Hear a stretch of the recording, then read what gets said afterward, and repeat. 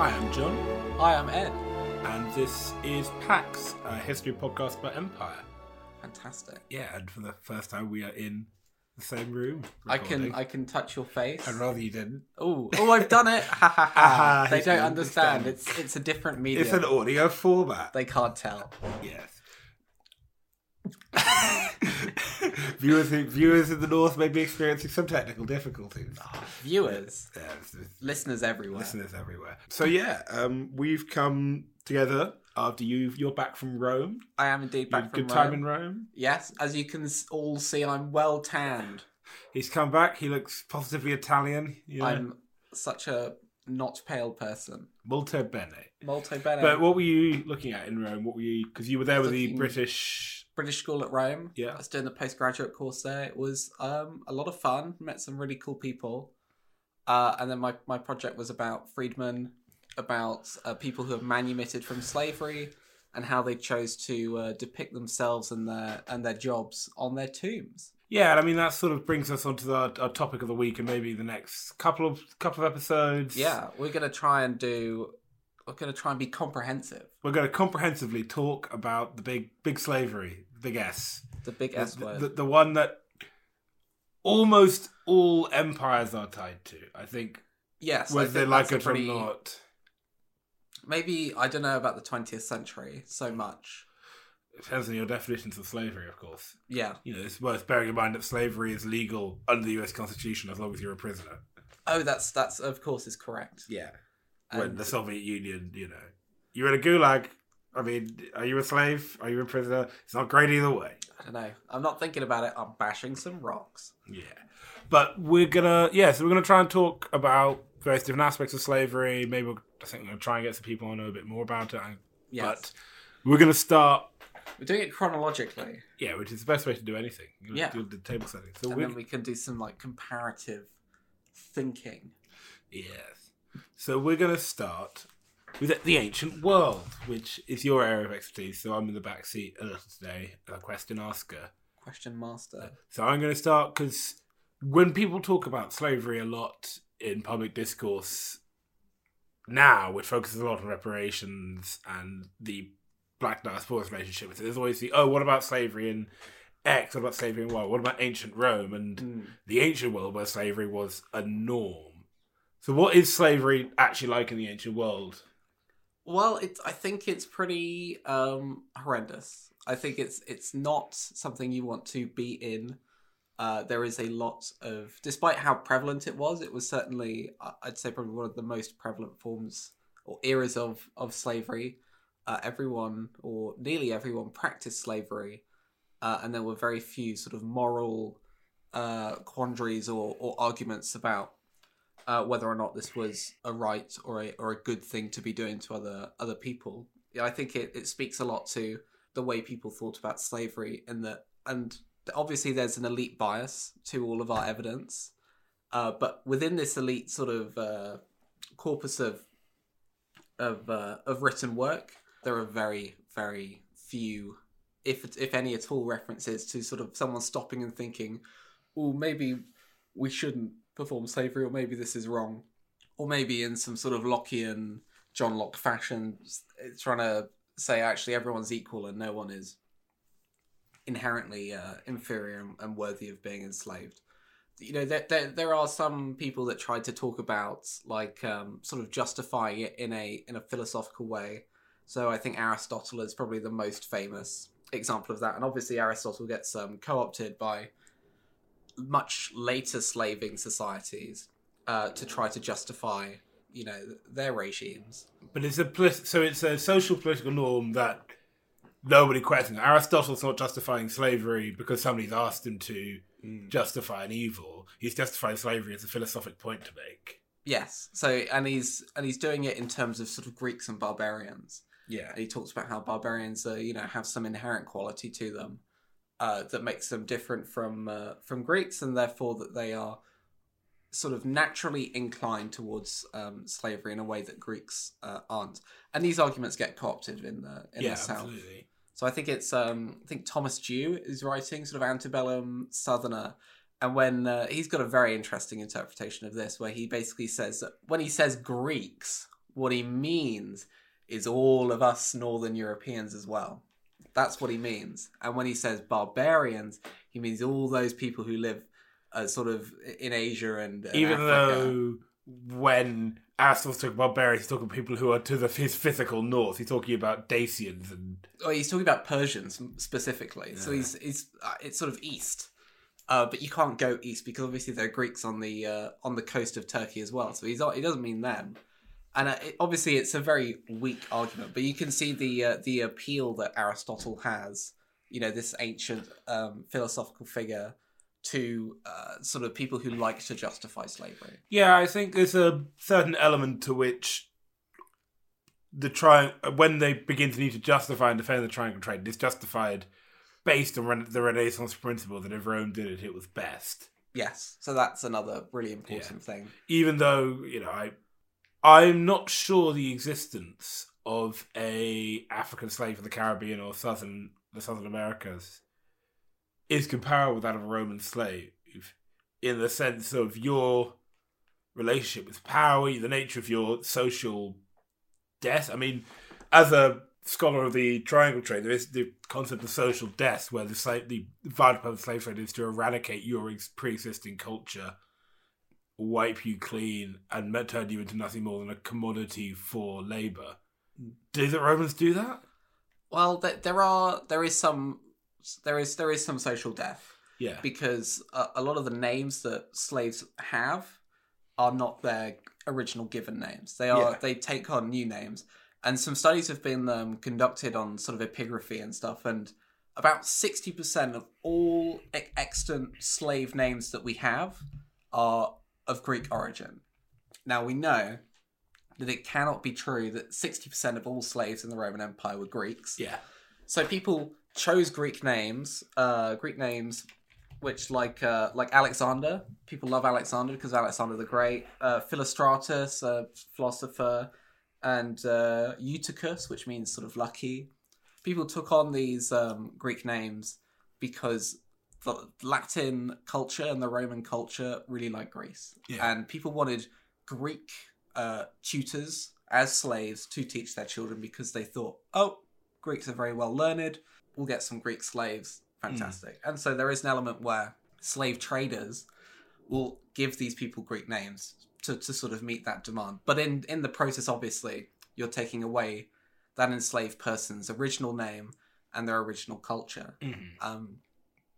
And obviously, by moving them from one place to another, you're sort of extracting them from their known context and throwing them into a brand new one where they have no connections and are sort of at the mercy of the system that they've been thrown into. So the social death still exists as a concept? Yes. Okay. And it's I think it's really pronounced if they get freed, because when they are freed, they don't then take on their old name that they had when they were first enslaved. They're given a new name. So they basically get their whatever their name is when they're enslaved. Let's say sort of Philostratus. Yeah. So if their enslaver is a guy called Gaius Julius Caesar, their slave's name when he is freed will become Gaius Julius Philostratus. Yeah. So he takes on the praenomen and the family name of his enslaver and essentially becomes sort of like a vague family member. And they don't get to sort of regain any of what's been lost. They are, again, thrown into a new context. What is interesting, of course, is you see trappings of that in the triangle trade, in the sense that everyone loves to give slaves Roman names. They love to call them things like Pompey or Cicero or Julius or, they like to give them these, or Sulla or something. They give them big Roman powerful names. And then often the same thing with freedom. Often you take your master's surname if you don't have one of your own. But the other thing, of course, what strikes me is that whole you are part of the family. You are a family. No, that is not. That is this thing is that even with manumission, you are not considered family. And I think a part of that is probably the racial aspect of the plot triangle trade, which I think is the most crucial one. But it comes back to the other thing is that the Romans gather slaves from specific parts. There are specific parts of what they go for certain slaves, yes. Yeah. It's dictated by a few different things. So a a lot of the slaves sort of from the 3rd century to the 1st century BC were captured in war. And so the geographical origins of these slaves is going to be determined primarily by where the Roman army is marching. So, for instance, I think it's Plutarch that says that when Caesar went to Gaul, he took 1 million slaves and he slew 1 million Gauls and took another 1 million into slavery, something like that. Or when they so-called sort of liberated the Greeks from the Macedonians and the Antigonids, they again sort of were taking lots of Greek slaves as well as lots of Greek statues in the process. And again, when they conquer Egypt, lots of Egyptian slaves. When Pompey makes his big long march around the eastern Mediterranean, and eventually I think or someone else restores one of the Ptolemy kings to his throne, they're taking slaves the entire time. So war and as sort of war booty is the primary way in which slaves are being taken, and you'll have slave traders that follow the army around to basically facilitate the transport of these enslaved people from wherever it is they live to either the metropole, so to Rome, or to very designated slave markets. So the most famous slave market is the one on the island of Delos, which is in the Aegean Sea. And Delos is important for lots of different reasons. I think it's the birthplace of Apollo in Greek myth, and there's lots of wonderful remains remaining there of Greek temples and lion statues and things like that. Yeah. But it was also essentially one of the biggest slave markets in the Mediterranean. Also piracy. The Cilician pirates, who Cilicia is sort of southern Turkey, they would operate in the Mediterranean, take lots of slaves, take them back to Delos, and then sell them essentially. And then from Delos they would be distributed. So there is a constant insertion of more slaves into the market. What strikes me is that this is still very different to Enlightenment slavery in the sense that slave trading seems very opportunistic. Yeah. You're following the army around, you are seizing, you are pirating, it's seasonal, it's based on military campaigning and military conquest and the success of those military actions. Yes. And it's not a constant effort of, say, you pick a place, you go there, you get slaves off of local intermediaries, you take the slaves somewhere else. Doesn't seem very common.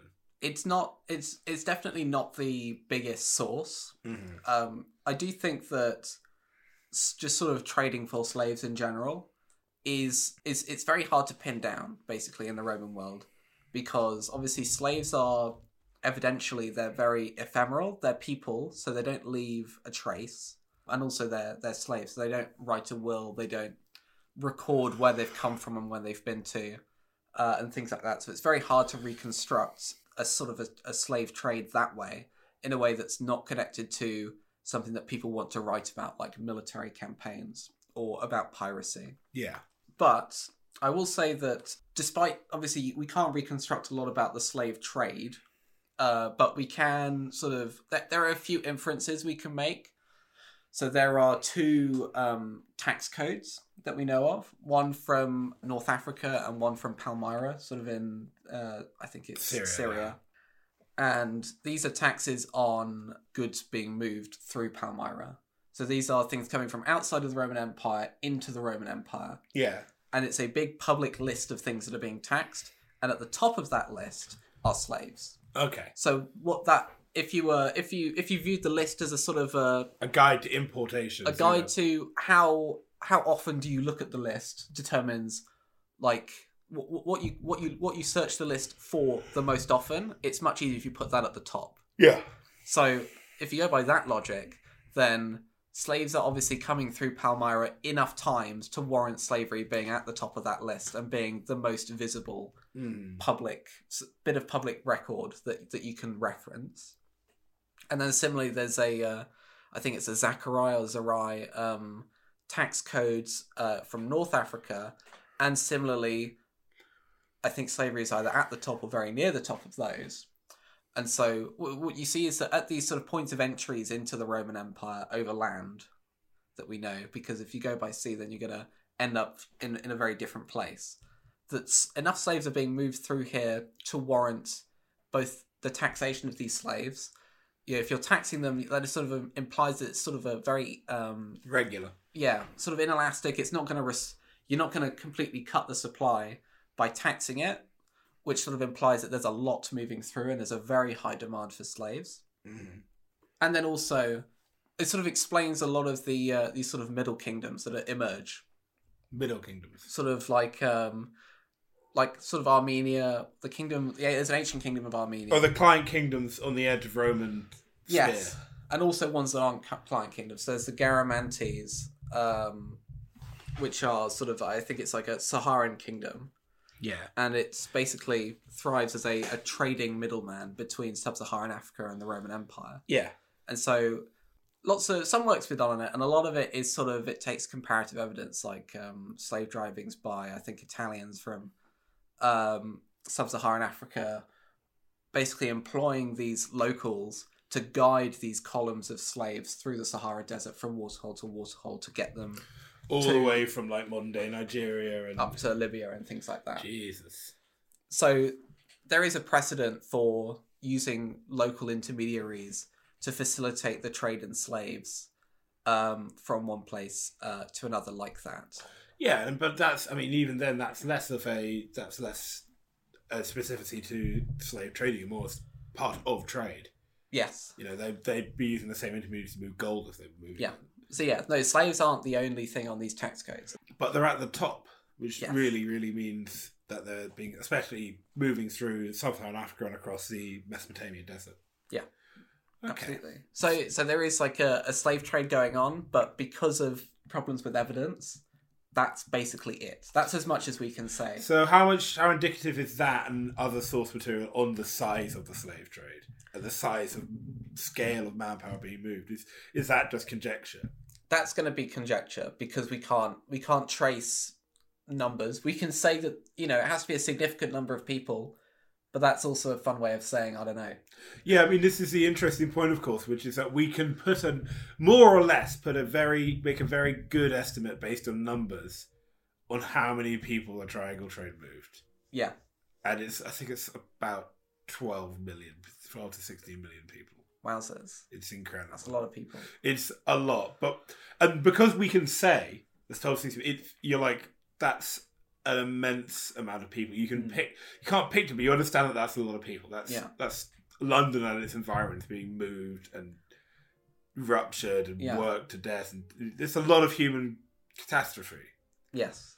But because we can't put a number on Roman slave trade, because it is part of a society that is a world where slavery is the social norm, and we're talking about 700 years where presumably practices in slavery and practices of slave entry and practices of manumission and the relationship between slavery and the slavers and the enslaved changes. You said that a key way slaves enter the empire between the 3rd century and the 1st century BC is through conquest. Yep. What about during the imperial period? So we do get more conquest, but it is different. Shout out to us getting invaded. Go Britain. Yep, Claudius goes to Britain. There are lots of wars against Germany. There's Macromanic wars. There's wars in Dacia. There's, one of the most common motifs when I was in Rome, where they have these big statues of taken from sort of triumphal arches and things. You have what's called a trophy, which is like it looks a bit like a cross. Like it's two wooden things, and then it's got a little breastplate on it and some sort of paraphernalia to show off that you've won. But then you also get these statues of Dacians, basically with their hands bound and their heads down because they've been defeated and taken as slaves. So there is a lot of evidence but the scale of movement of people does decline. I think it's very hard to argue that the wars that happened during the Principate and the Imperial period produced the same number of slaves as the very expansionist wars in the Republican period. But then the thing is that the Republican system incentivized people to go out and take slaves in a way that the Imperial period didn't. Because the Republican system, you didn't have a lot of time to be empowered. You didn't have a lot of time. it's very common for people to enrich themselves while they were in office. And what they do is they sort of steal all this wealth, enslave all these people, bring them back to Italy, and then the general idea is that in the absence of things like a bank, how do you invest Land. your wealth? You invest it in land. So you buy a farm, an estate, and you fill it with those slaves you took. And it's called sort of latifundia, which is the sort of estate-ification of Italy. And it's an important trend in people who write about the period, especially ancient authors who write about the late Republic, like Arrian. So Arrian writes about the late Republic, and he talks about basically people being turfed out of their tenant farming positions, going into the cities, and then causing social unrest. And then you get the Gracchi brothers to try to sort the social unrest, and it all goes... Whoopsie daisy, they get the stabby stabby. Obviously, archaeologically, the evidence we see for that process is very shaky. Do you not see agricultural evidence of agricultural intensification, though? You see intensification... Because a plantation estate looks very different to a tenant farm estate. Yes, but what you normally see is that lots of absenteeism, because people like to live in Rome and they don't want to be farmers. Leave a manager in. So they leave managers, and then basically they'll take the land and then they'll rent it out to tenants again. Who then run the slaves? Well, no, there's just no slaves. There are slaves. There are definitely slave estates, but I think that the prevalence of slaves in rural Italy is very overstated. Okay. And that there's still lots and lots of room for free people, both to be farmers and to work on these estates alongside slaves. Because that's the thing I was going to say, was that process of estatification and the latifundi sounds very much like the model of plantation existence and the agrarian aristocratic ideal of the antebellum South, where you have an aristocracy, a non-urban aristocracy, who live on plantations in massive estates where everything is done by slaves. And a very low level of absenteeism. And the absenteeism strikes me as closer to the European model of plantation slavery, where you have especially the English model, where you don't own a plantation, you own a share in a plantation. And then someone else runs it. Someone else runs it in absentee, and then they have a manager on the property, though, which is very common. There's this deep level of alienation between the population who are profiting from the slavery and the slaves themselves, which I guess is something that the Romans wouldn't have understood, because their entire society was full of slaves, even in a way that even the antebellum South was not full of slaves. Am I correct in understanding that you walk into a Roman town and you go to the baker or like a blacksmith, and one of their assistants could be a slave. Yeah. And you go into a middle class house. Yeah. And they might have a single slave. Yeah. So slaves participated in basically every aspect of Roman society except for holding public office. Every other aspect. So basically. And also, they technically, while not holding public office, imperial freedmen, which are manumitted slaves from the imperial household, essentially held positions equivalent to public office. Because especially so under the reign of, I'd say Claudius or maybe Nero, imperial freedmen are basically the emperor's friends. They have his ear. So what you get... for instance, there's a guy called Narcissus, another guy called Pallas.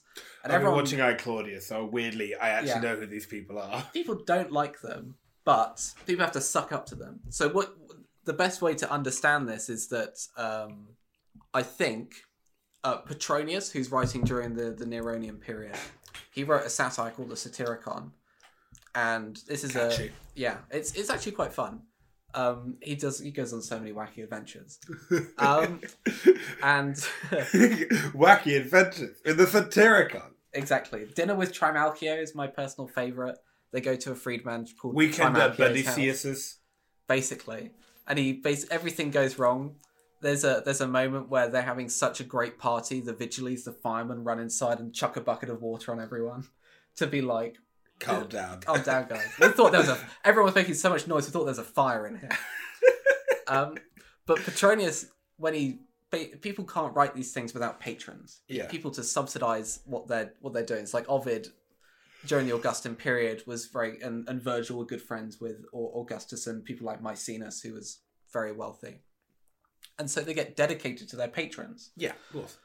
What you get in certain periods of imperial history is that these works of, these writings, these works of fiction, poetry, they're not getting dedicated to public officials. They're getting dedicated to freedmen.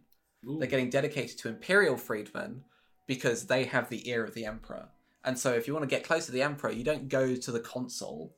You go to one of his freedmen because that's who he associates with. So even in the most extreme case, freed slaves can and do have massive amounts of influence. But I will just run through all the things that they're in. So they're on estates. This is slaves. These are slaves, yeah. So they're on estates. Varro, Columella, and Cato, the agronomists. These are these people that like to write about traditional farming and how to manage your That seems like estate. one of those Ide fixes the Romans have about traditional farming. They love traditional farming, which is why people invest in land, because it's a moral thing to do. It's they believe that, owning your house. Oh, sorry. They believe that farming is moral, and that the height of morality is self-sufficiency, and therefore owning a farm, doing your own farming is very moral. But elite people don't want to do that, so they basically go around it by getting all these slaves to do it, and then they don't have to live there. I think I said this to you last week, but I think the story of human history can be summed to the one sentence, which is no one wants to be a farmer. Basically. No one actually... Everybody thinks it's great. And everybody knows you need to do it. But nobody wants to get up at 4:30 in the morning to feed the chickens and look after the barn animals and then spend all day tilling the fields with a back-breaking work, and then the sun goes down, and then go to bed in full knowledge that one bad week of dry rain, one strong wind, one flash flood will destroy your work. No one wants to be a farmer. And all of human history can be tied to that sentence. People will do anything but farm. People will literally enslave millions in a go. Other people. Enslave other people not do farming. in the hundreds of thousands at great expense and with great immorality and cruelty, so they do not have to do it themselves. That sounds about right. No one wants to be a farmer. That's it. We've cracked imperialism. It just all comes back to nobody wants to be a farmer. Basically. Rural slaves made up the majority of slaves, I would say. And yet we have very, very little evidence for how many there were. What they did, I mean, obviously, Columella and the agronomists talk about what they do. I think Varro refers to slaves as talking tools, which is an interesting metaphor. It's an interesting metaphor, but also it speaks to a much more... What's the word? It's brutally honest understanding of how their role is in the economy in a way that later slave societies simply wouldn't do. But I guess that's pre-Enlightenment thinking as well, is that your understanding of morality is very different. So the idea of acknowledging these peoples are just equipment. Yes. You presumably you'll never catch a Roman talking about, he was a happy slave and he enjoyed the work and... I think sometimes you would... get that, but there's very little there's very little opportunity for people to get to express that kind of view because it would be on a tomb, and slaves generally don't get tombs. Okay. And then you have urban slaves who work in workshops. So these are the millers, the people there are cobblers, metal workers, people. They have a trade. Yeah. So for this reason, they could be educated, they could have skills, which could make them actually more marketable and far more valuable than the regular layperson. I think was it sort of what Hobsbawm would call in the 19th century terms a labour aristocracy. In the sense that they have a trade, they have a skill, which gives them a labour-based education. Yes, basically. Okay. So I think they're not just fetching and carrying and hauling. So in I think it's in one of the legal digests, there's an example given of someone that buys a slave for 5 sestertii, trains him in blacksmithing, and sells him for 20. And then what you see is that people value. Well, first you see that people value skills in their workers, and that they're willing to pay more money for someone with more skills, which is an important piece of evidence for sort of some economic rationalism going on. Yeah. And then also that people are willing to invest money into slaves rather than keeping them just on like a rural estate where they're just doing backbreaking manual labor, which doesn't require the training or teaching of many new skills, that they are willing to invest money and time into that. On that question of education, because one crucial aspect around education in the plantation economy is this fear that if you educate the slaves, you teach them trades, you teach them literature and language, that will give them the skills and tools to overthrow the system. Is that something the Romans are worried about? Because there are slave uprisings, beyond Spartacus and Kirk Douglas on a mountain. There are, there are presumably semi-regular. They aren't civil violence. Always, no, I don't think. Well, I don't know very many examples. Obviously, Spartacus is the most obvious example, and he was a slave. He was a gladiator, and then his uprising involved many more slaves. But he wasn't fighting against slavery. Specifically, he wasn't fighting to abolish slavery. He was fighting for better conditions for himself, and also towards the end. He's not fighting this war to overthrow the system. At one point, he basically requests a boat so he can go east. It's like, well, he just wants out. They want out. They don't want. It's not a cause. It's not a political movement that they're part of. It's not comparable with, say, Haiti. Yeah. Okay. So you do get resistance. Resistance is very visible sometimes. You get like, I think Cicero talks about, or it's Pliny that talks about. One senator who was notoriously mean to his slaves, being murdered by his slaves while he was in the bath, sort of being like stabbed and things. And obviously, I think all his slaves got crucified or something for that. But you get these acts of rebellion against really sort of nasty pieces of work. And there is, to some extent, some sympathy with the slaves for basically everyone sort of agreeing, well, he was a real shit. So obviously it's terrible and we have to crucify these people. But that guy those slaves killed, he's bound to be sorry. Yeah, basically. And the fact that these slaves are in these workshops as well and that they're being given trades specifically speaks to a much lower level of ownership. Lower of control. Of control, but also what I mean by lower level, I mean sort of these aren't just elites. These are sub-elites. So elites they aren't bakers. Elites aren't blacksmiths. They aren't cobblers. They aren't mining engineers. And the elites, they own a big farm estate and they're in the Senate. That's what they do all day. They don't have a trade. So what you're speaking to is this is a different class of people, a lower level in the social Rome's highly socially stratified. Yeah. Like it's massive. So we're talking a much lower economic level of much lower group. These people have slaves, and these people will buy some slaves. They will train them in their specific, whatever their sort of workshop or bakery or something like that. And the work is pretty brutal. I think it's I've forgotten the name of an early Christian pope. We're going to start here. An early Christian pope, not Peter. I'd remember that name. But he basically, I think it's during the reign of Diocletian, he's told to retract his Christianity. He refuses. And so he's sentenced to work as a public slave, which is another form of slave. These are slaves owned by the city to be put to work in specific public things. Works and stuff. And he was a public slave put to work in a bakery milling bread. And basically he was thrown in with the donkeys that turn the bread mills and would have to work that. And he died literally like a few months in. So that's like a big martyr story where, he got thrown in the bakery. He had to do this backbreaking work. And Apuleius, who wrote The Golden Ass, which is it's another sort of very weird fantasy book. about a guy in Greece sort of doing all sorts. He gets turned into a donkey. That's why it's called the Golden Ass. And as a donkey, he gets basically bought by someone and put in a bakery.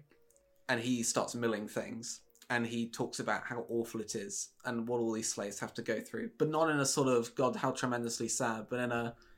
I'm a fucking donkey. I hope our main character makes it out.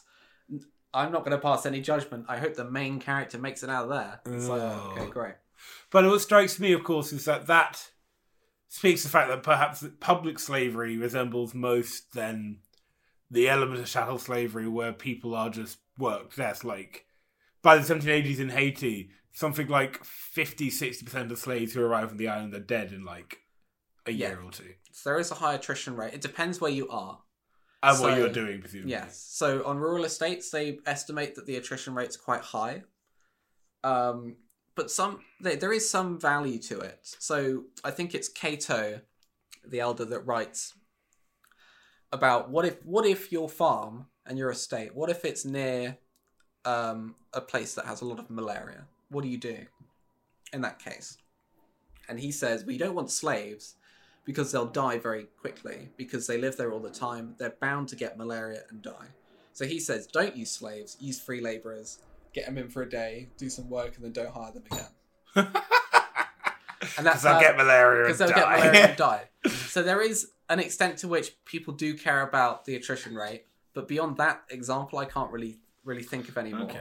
And then obviously, urban slaves are going back to where they are. They're just in households. They help out. They do. So I think Hesiod, in his Works and Days, this is like 6th or 7th century BC Greece. Mm-hmm. He talks about, you have to put in the work, you have to tend your farm. That's the only way good things are going to come to you in life. And he does talk about, what do you want? When you get more money, instead of ploughing by hand, get an ox to do some ploughing.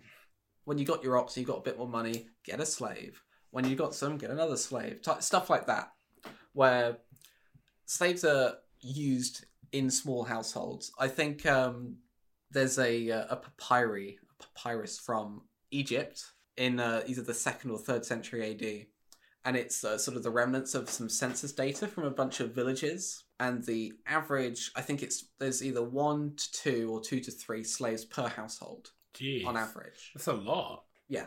It's really prevalent, is what I'm talking about. It's prevalent, but what's interesting is that means that the count per capita is really high, but it's also seems reasonably evenly spread through civil society. Yes, this is like the ultimate slave society. Yeah. It is everywhere.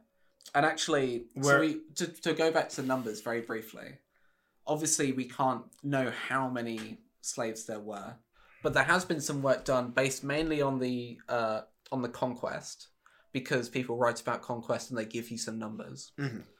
And so they estimate that the ratio of enslaved to free in Italy in about the 1st century BC was about 3 to 1. So 3 free people to every slave. That is still so much lower than the Caribbean and the plantation Americas. The level to which the white population of someone like Haiti or Jamaica is outnumbered by the slave population is immense. It's huge. It's it's five slaves to 1 free. Some places higher as 8 or 9 or 10. And the other thing, of course, is that is completely limited to the elite.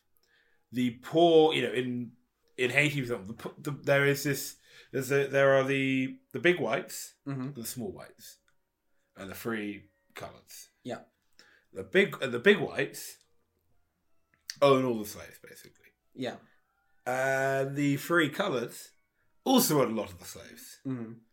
The poor whites don't. Yeah. And part of the resentment the poor whites have with the white elite is that the white elites are happy to work with the free colours and things because they both own slaves. Yeah. And the poor whites are all the people who came to the Caribbean in search of riches and just failed. Yeah. And they have no relationship with slaves beyond basically being allowed to kill one if they feel like it. Mm. And that's the interesting part, of course, is that even in the antebellum South, which is by the 1840s, 50s, trying to model itself off of the Roman world, a baker is not going to own a slave. The lower middle, the professional, or the tradesmen's classes are completely alienated from slave culture. Mm. Whereas they are integrated. Integrate. Which I think also leads into the sort of thing I wanted to address at the end, which is this question of freedom.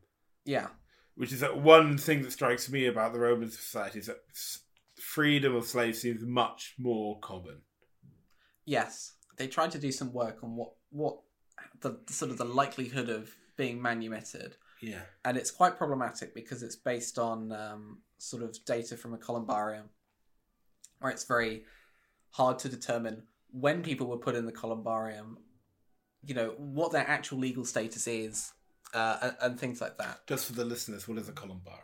Oh, a columbarium is it's a tomb. It's a type of Roman tomb that emerged during the Augustan period, and instead of normally pre-Augustan, the big tomb to have is a sort of a box tomb or a chamber tomb. These are it's an above ground structure where you would either inter your body, or you would, when cremation became a big deal in around, let's say, the 1st century BC, you'd put your cremated remains in a little urn, put them in the box tomb, build the tomb sort of on a road, and then you can put a little inscription on it being like, that's me. This is for people that can afford it, obviously. Yeah, because they're on the roadsides in a lot of towns, aren't they? Yeah. So that you can people can walk by, see your tomb, and be like, oh, all right. In the Augustan period, that changes. The box tomb basically goes away. There are lots of laws against excess luxury, and also it's assumed that big monumental tombs and very visible tombs are reserved for the imperial family. And they sort of seem a bit too republican as well, a bit too decadent. Yeah. So you get some exceptions, like the Pyramid of Cestius and the big mausoleum of Caecilia Metella. But those are really big exceptions. So where do people's burials go? Well, they go underground in these tombs called columbariums. And columbariums, basically, they are up to, they can be in excess of 100 niches. And they are sort of semicircular niche with 2 little deposit pots, which means that every niche can fit 2 people. And then you get a little plaque that you can put on the front to give your name and maybe your legal status, your job, your who dedicated it, who's your wife, that kind of stuff. And these became very popular. There are some really humongous ones that are great. You should look up photos of the 3 columbaria at Vigna Codini. They are amazing. Mm-hmm. But then eventually it sort of moved back above ground towards the middle of the 1st century AD, and they became sort of family tombs again, where they're above ground. People can walk past and see your name on the front. And when you walk inside, they'll be divided into 2 little sections. There'll be a little internal bit, an external bit for putting other people. Yeah, Bob's your uncle. Yeah. So that's what a columbarium is. So I'd be very skeptical of many manumission rates. A lot of the time, it's sort of like by the age of 30, 1 in 5 would be something like that. That is still higher. And then it gets more and more likely as you get older, basically. Whereas most slaves are born into, if they're not born to slavery, they will die as a slave. In the plantation economy, and almost all those born into slavery die as slaves as well. There's no manumission is really low. Yeah, and to be fair, that the manumission in the Roman world is skewed because we're looking at these columbaria. We are looking primarily at domestic slaves. We're looking at slaves who lived in a household and worked in a household and had a strong, personal connection to the person that enslaved them. So for that reason, they're probably more likely to be manumitted. I mean, that is a commonality there. Yes. Because you look at certain freed persons, they tend to be household staff. They tend to be footmen or tradesmen or overseers or some people who have working relationships with the masters. I think possibly it is that the significantly higher enslaved population and the vital alienative elements of race and racial theory that are vital to the Western plantation economy prevent manumission in a way that the Romans don't really have as a barrier. Yes, I think that's right. And also, columbarium basically replaces a box tomb where it lines the road into and out of an urban settlement. Yeah. Now, I think I said earlier that rural slaves are the majority of slaves, but there are no rural columbaria. So when you're looking in a columbarium and that's your data, you're looking primarily at already a minority group, Urban slaves, which is urban slaves.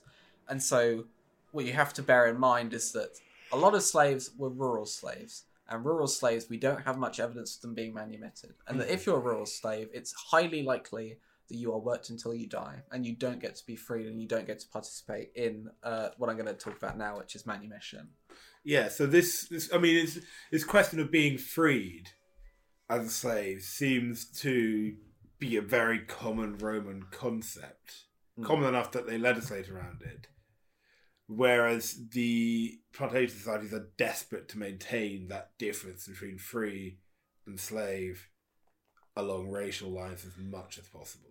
Yes. So I think the Romans saw an obvious benefit in allowing not only manumission, but that manumission brought with it integration back into society and being given personhood. Social rebirth, perhaps. Yes. To sort of put off the social death bit. And what that means in practice is that slaves could be manumitted in a number of different ways. Enslavers allowed their slaves to collect what's called a peculium. And a peculium is essentially a little bit of money. So they can earn a tiny bit of money that they can then spend on their personal, whatever effects they need. But they could also save up enough peculium and buy their freedom. Yeah, I mean, but also peculium because in itself... manumission cost money. Peculium in itself implies a certain level of economic independence of slaves, in the sense that they are buying their own clothes and their own food. And that is mainly because... It's mainly because Roman slaves were so integrated into Roman society that it is unavoidable that they are being given very important positions. So many households have a chief sort of slave that handles the finances of the household. They have some of these really big households. This we can reconstruct from a columbarium. So a columbarium, they'll give their jobs when they're slaves and they're being buried. So you get people who are, tanners. You get sort of cubiculares, which are sort of attendants in bedrooms, people that hold water, people that help you get dressed in the morning. The entire servile class is enslaved. You'll very rarely get servants who are free, basically. Yes, that's absolutely the case in the domestic sphere. And when they are freed, they it's not like, well, they do leave the household. That's important. In a legal sense, a new legal household has been created. Because instead of being a non-person, being property, if it's a male slave, they become a paterfamilias in their own right.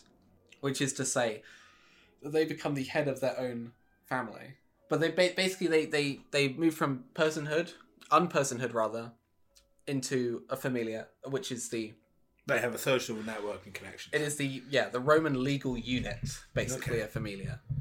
And when they're part of the familia, they can, own property outright. They can write a will. They can do all sorts, which is, they can participate in wider society. But it's only sort of in a legal sense, because before they were freed, they could do a lot of those things because it's practical for them to do that. But now they have legal rights of perfection. But now they have the legal rights. It's similar with... this is why speaking legalistically isn't always helpful. So because Roman women, legally speaking, have very few rights. They can't write their own will. They can't dispense with their own property. Even if their husband dies and all their other male family members have died and it's just them, they are technically assigned a male minder that then has to sign off on all her decisions. But in practice, what she could do is, if she owns a slave, she can free a slave, say this slave is my minder, but the slave is still indebted to her. And that manumission creates all these really odd and interesting social relations. So when someone frees a slave, the slave is not, in a sense, completely free. He is still a dependent. He's he's an economic dependent. He's got nowhere else to go. Well, even if he did have somewhere else to go, he couldn't go there because he owes what is called operae. Operae are these labours and services that he still owes to his former enslaver. And then he has to participate in annoying Roman traditions like the salutatio, where every morning all your clients would come round to your house in the morning and say, "Good morning," and you'd have to go, "Thank you, good morning." That sounds like the most annoying. You could write a comedy sketch. You could write a comedy just about that. Just, good morning, good morning, good morning, good morning. And then the order they all say good morning in is very important. And things like that. But all your freedmen come and say good morning in the morning because they are your clients and you are their patron. And that's a very important social relation. Fucked all of them off. It is true. Marshall, I think, he writes very begrudgingly about the salutatio, and he says that he hates the fact that his patron lives up this massive hill. And that every morning he has to get up and walk up this hill. Probably the wrong direction from work as well. Oh, fucking hell. I'm late to work. I got to walk up the hill and go, hi.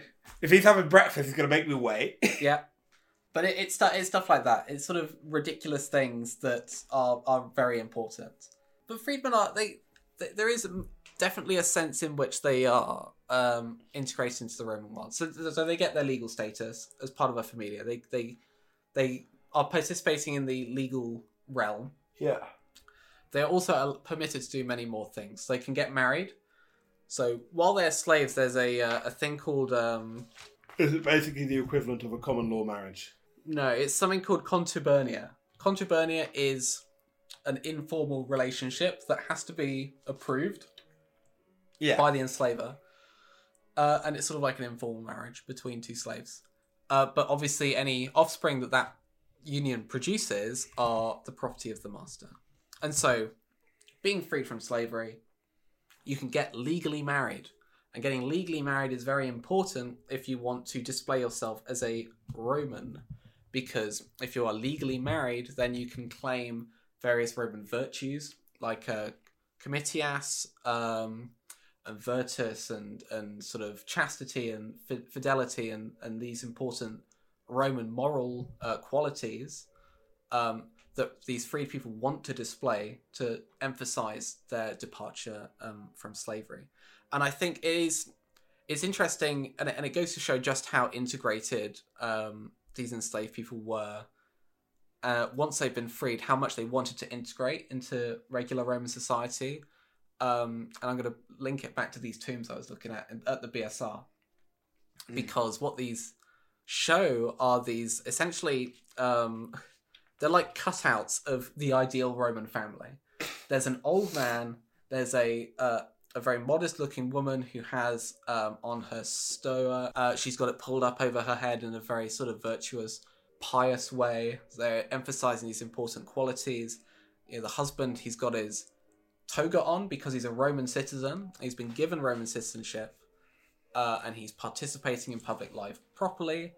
And then sometimes they'll display a child or a son, always a son, rather, because a son is... Not only is the son of a freedman freeborn, he is the heir to the family.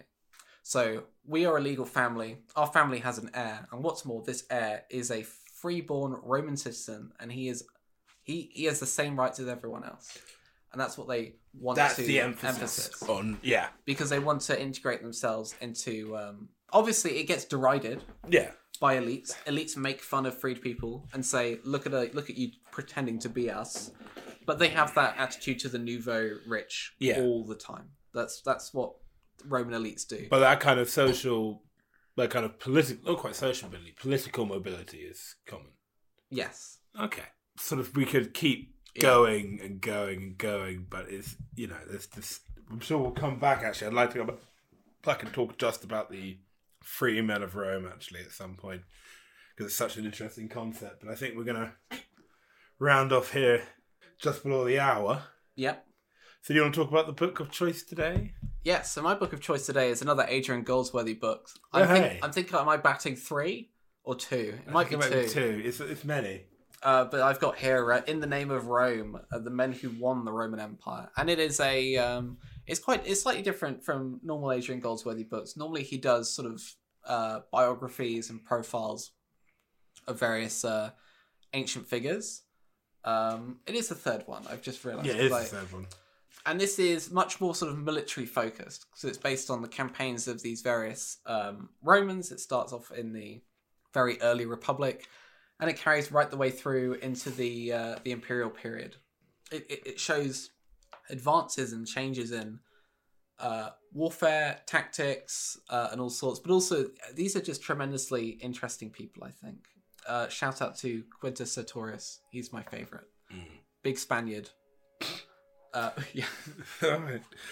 My book of choice is Another Day of Life by Ryszard Kapuscinski, which is an account of his experiences in Angola at the absolute end of Portuguese rule. So it is the absolute end of empire, the complete nadir of colonialism, and sort of the apocalyptic landscape of post-colonial Luanda, and then the Angolans fighting off the South Africans in the Angolan Civil War. And it's an eerily beautiful description of just what the end of empire looks like, and how it's both end of the world and birth of a new world.